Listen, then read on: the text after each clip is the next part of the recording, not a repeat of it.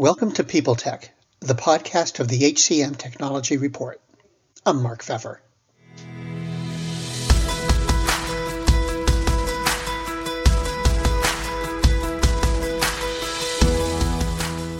My guest today is Dan Finnegan, the CEO of Filtered AI. Their platform evaluates candidates with brief, comprehensive job simulations, all customized to an employer's tech stack. We're going to explore the changing role of job simulations, what candidates think about it, and more on this edition of People Tech. Hello, Dan. It's good to see you. So, what does Filtered do? I mean, what's the value proposition? Well, Filtered allows companies to interview candidates all over the world with a rich automated interview that simulates the job and therefore simulates the skills one would do on the first day on the job. So in other words, a lot of the work we do today is cloud-based. Filtered focuses on now job simulations that are in the cloud.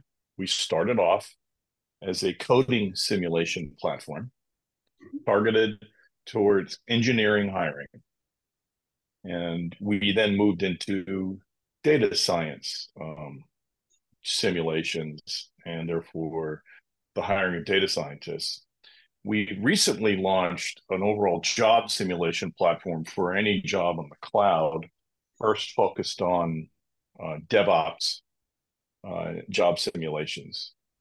So when you think about what happens on the first day of the job, a new employee gets a laptop configured with the tool sets that they will use on the job. We simulate that, we record it, and we enable hiring managers to ask questions and video record the answers so that candidates can explain their work. And we have fraud detection capabilities that enable the company to verify that the person is who they say they are. You're talking about job simulations. Do they really work? I mean, are they true simulations, or are they just kind of in a little box that's kind of like a, real day on the job? No, they really do work. I mean, the first one we did was to take an IDE cloud-based coding environment, but enable it to be configured to any of the languages and tool sets that an engineer would use on the first day of the job. So it was focused only on coding simulations because we felt very strongly that coding tests don't really assess one's coding skills. We also believed that recruiting was overly reliant on people's resume and their job history. There is a blog post, I should get the name of it, of a Silicon Valley CTO who said that the only way to interview an engineer, software engineer, is to watch him or her code for an hour.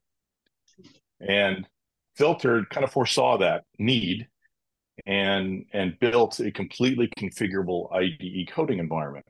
And auto scores the output, meaning you're asked to create software that can actually run. And we'll score the results relative to the goals of the hiring manager, what tests they want to have verified in the results.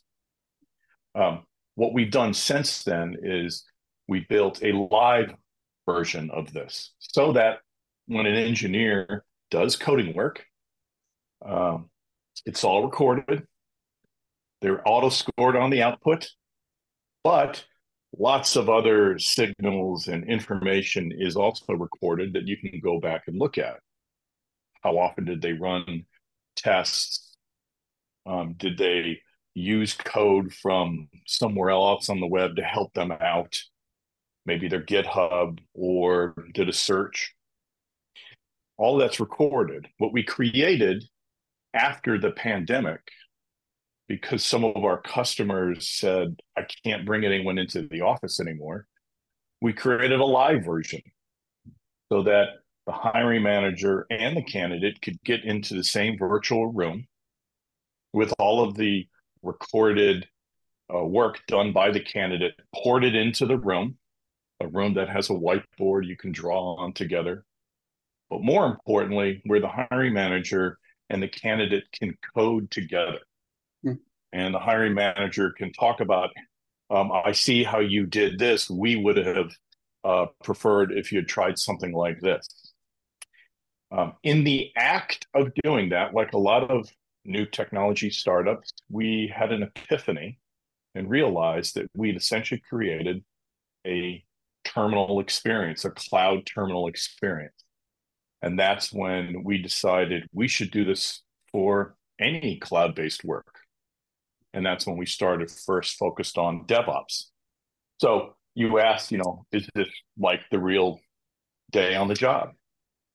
We have, for one company, have been working with them on creating a cloud interview using their own robotic operating system that engineers use at some point when they get into the job. For 66 Degrees, which is the largest provider of Google Cloud consulting services, we created a virtual machine for their interviews where the DevOps candidates can configure Docker containers and use Terraform to instantiate them. So yes, we take very seriously the opportunity to recreate the work, the skills-based work that one would do on the first day of the job, and essentially ship them their laptop that they will use on day one. There's a lot of talk out there that it's hard to find talent, especially technology talent. And here's a pretty sophisticated tool. Are those things sort of in conflict, that you have employers really needing to find people, but then turning to technology to kind of dive in deeper and make it possibly a little more challenging for the candidate? Well, there's no doubt that the supply and demand of engineers is such that there's not enough engineers to meet the demand. I mean, every company essentially is in my professional background has become a technology company. Every company has moved its operations to the cloud. Every company needs front-end engineers, back-end engineers, full-stack engineers, data scientists, now DevOps engineers. Cybersecurity is an emerging field that virtually every company needs to build their skill base in. So it is true that the supply isn't what is needed. That said, especially pre-pandemic, we were pretty anchored to our swanky offices with toys and food and beautiful views in order to attract top talent. And we would recruit within a commutable radius of different locations. That has kind of gone out the window with the pandemic, and the entire globe has become a company's talent pool. As a result, your criteria for hiring people has become more skills-based. I want to verify that they can do what we need them to do, as opposed to other more subjective criteria about how will they fit into our office and our office culture. And so, and the plain reality is, interviewing someone who may be on the other side of the globe in a different time zone requires you to verify that they are who they are and that they have the skills that you need on the first day in the job. I would also say that it's no secret now that the economy is going through some adjustments post-pandemic, and the number of candidates applying for jobs is actually rising.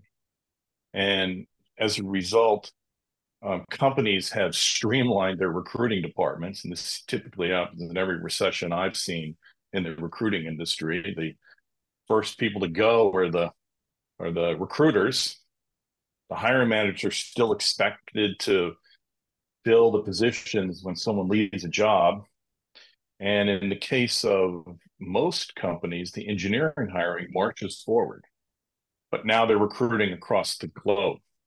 So what Filter does is offer an opportunity for a company to automate at scale a much richer, deeper interview.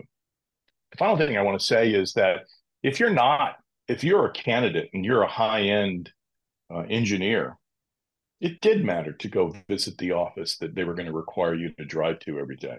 You did want to see where you're going to work. Now, the only way to really understand what it's going to be like to work at a new company, where you may never visit someone in person or very rarely, is to understand what the work's going to be and what their expectations are of you.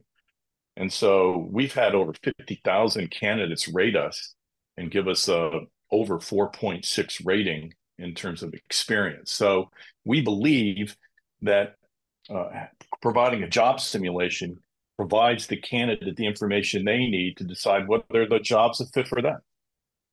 The world's best-known investor and Wall Street expert Warren Buffett once said, "Wall Street is the only place that people ride to in a Rolls-Royce to get advice from those who take the subway." Mr. Buffett's quote is remarkably accurate, but how many people would rather receive advice from him than someone simply guessing? Welcome to Buy, Hold, Sell, your single source for Wall Street knowledge and profitable guidance. Please join me, Todd Schoenberger, and fellow trader Tobin Smith, as well as host Veronica Dudo, for a podcast known to move the needle for investors. Tobin and I are seasoned Wall Street executives with deep investment experience, and we are prepared to share our advice to those who choose to listen. Download Buy, Hold, Sell today on the Evergreen Podcast Network or your favorite podcast channel. So what is the difference between, say, coding tests and a job simulation? Well, a coding test isn't literally doing the work. It is, you're asking a question. Typically, there's multiple choice answers, and you can pick one. There's not a great opportunity to show your work, so you may guess between two and get it wrong. But most importantly, it's not literally what you do on the job. You don't take tests on the job. You solve problems. And it is a judgment call on what kind of person do you want to hire and what kind of problem solver you want to hire. And so I really like what that CTO said when he said that the best way to interview a software engineer is to watch them code for an hour. Some hiring managers may want speed to be an important factor. Some may not care about speed and only care about how creative they are at solving a particular problem.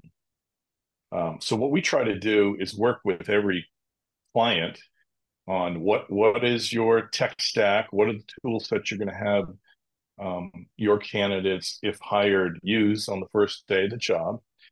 Why don't you provide some of your code, and a lot of, for example, first things that new engineers do on the job is debug code. Why? Because they learn the code base that they're going to be working with over the next few years. So we've created simulations to debug code. And it's testing a real live skill, debugging code that you didn't write or refactoring code you didn't write. It's assessing that skill. That's not a test. That's a real simulation of what you'd be doing on the job. How do candidates feel about all this? I do believe candidates are tired of lots of things. We hear all the time that candidates don't like a lengthy process that goes on too long. Filter allows companies to make quicker decisions and make decisions faster. I think candidates will like that. Candidates don't like taking coding tests that don't teach them anything about what the job is going to be like. As I said, we provide candidates a real first day on the job work experience. Candidates don't like being asked questions that they see as beneath them, that didn't detect that they already have the certain skill, and they don't obviously like being asked questions that are not a fit with their skills. Um, we believe in job transparency and providing a candidate as clear a picture of what the job would be like so they can self-select in or out. But I think candidates who worry about leaving one job for a new job, having never physically visited with any of the hiring managers they'll be working with, really do appreciate the opportunity to prove their worth, show their skills, demonstrate as opposed to talk about their skills, and allow them the opportunity to make the decision based on what that experience was like. Now, years ago, when I was in school for journalism, we were told not to agree to an editing test if we weren't allowed to use a dictionary. And the thought was basically that real newsrooms in the real world have dictionaries, so it was an unfair requirement. Does that kind of situation take place, or is it introduced by some employers where the assessment or the test or the experience makes a task more difficult than it really needs to be? That's a really good question. It makes me realize I should have also said that in our, for example, in our fraud detection capabilities, we don't limit where a candidate can go to get help on fulfilling the job simulation challenge. We just track it. And so a hiring manager can watch a candidate go to their own GitHub depository, pull code in, and show that they particularly know how to do the kind of work that you're going to ask them to do. Or they can just do a Google search and look for ways to solve the problem in a way that the company may not like, as it reveals that they don't know as much as they should know about a particular language or area. It's up to, in other words, the hiring manager to decide. But our belief is that what you just said about being a journalist back in the day, where you're going to have a dictionary, several, and over time, online dictionaries that you can use, that is the way you should simulate a job. They're going to be working typically from home in their home office. They're going to have lots of resources at their fingertips. You're hiring them to navigate that world on your behalf to solve problems. That's what you want to verify in an interview. So we try to recreate exactly what it will be like when they're working at home from their home laptop. This technology, does it expand the employer's reach in terms of finding candidates and vetting them, globally as opposed to locally? And does it change the amount of homework that they have to do? Well, it certainly enables companies to be much more comfortable interviewing people anywhere in the globe, because it is a skill-based hiring process, less subjective. It verifies that people can do what you need them to do, regardless of where they're located. I think companies still limit their talent pool selection to the regions they know, the schools they know, the companies they know, because they've been looking at these resumes for years and years, and in order to save time, limit their talent pool to certain schools, certain companies, certain words on a resume. Certainly, they use their ATSs to self-select candidates who put certain words in their resume. We believe that that's an inexact methodology. Not criticizing, it's just not skills-based. And so we do think that this enables companies to broaden their funnel and be comfortable taking in candidates from anywhere in the globe. Your second question again was? Don't employers still have a lot of research to do? I mean, this is giving them a more detailed and probably more accurate view of the candidate's working. But it doesn't erase a whole lot of responsibility for the employer, does it? No, it doesn't. But that's why we provide the hiring managers and the recruiting professionals not only a great library of both environments, images, as well as challenges, but we work with them to create challenges that they may, as I said, with one company wanting to assess the ability to use their own robotic operating system. So it does, I think, require hiring managers and recruiters to sit down and ask the question, we will be happy or unhappy after 90 days if the candidate has accomplished what, with what tools.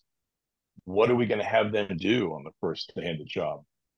And that then the articulation of that, we recreate it on that virtual laptop, and then they can feel much better that the candidates they actually interview in person have been vetted to do the job. Dan, it's been great talking with you. I really appreciate your time, and I hope you'll come back. Oh, I would love to, and I very much appreciate your time as well.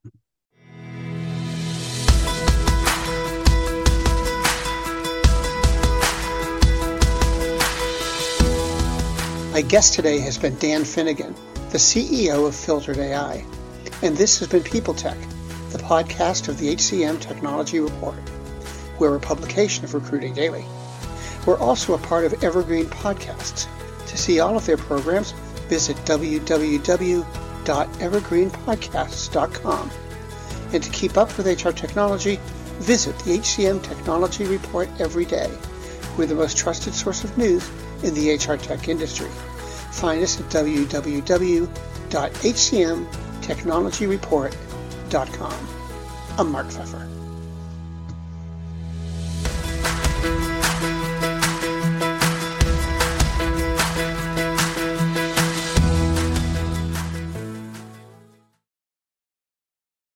Do you love news about LinkedIn, Indeed, Google, and just about every other recruitment tech company out there? Hell yeah. I'm Chad. I'm Cheese. We're the Chad and Cheese Podcast. All the latest recruiting news and insights are on our show. Dripping in snark and attitude. Subscribe today wherever you listen to your podcasts. We out.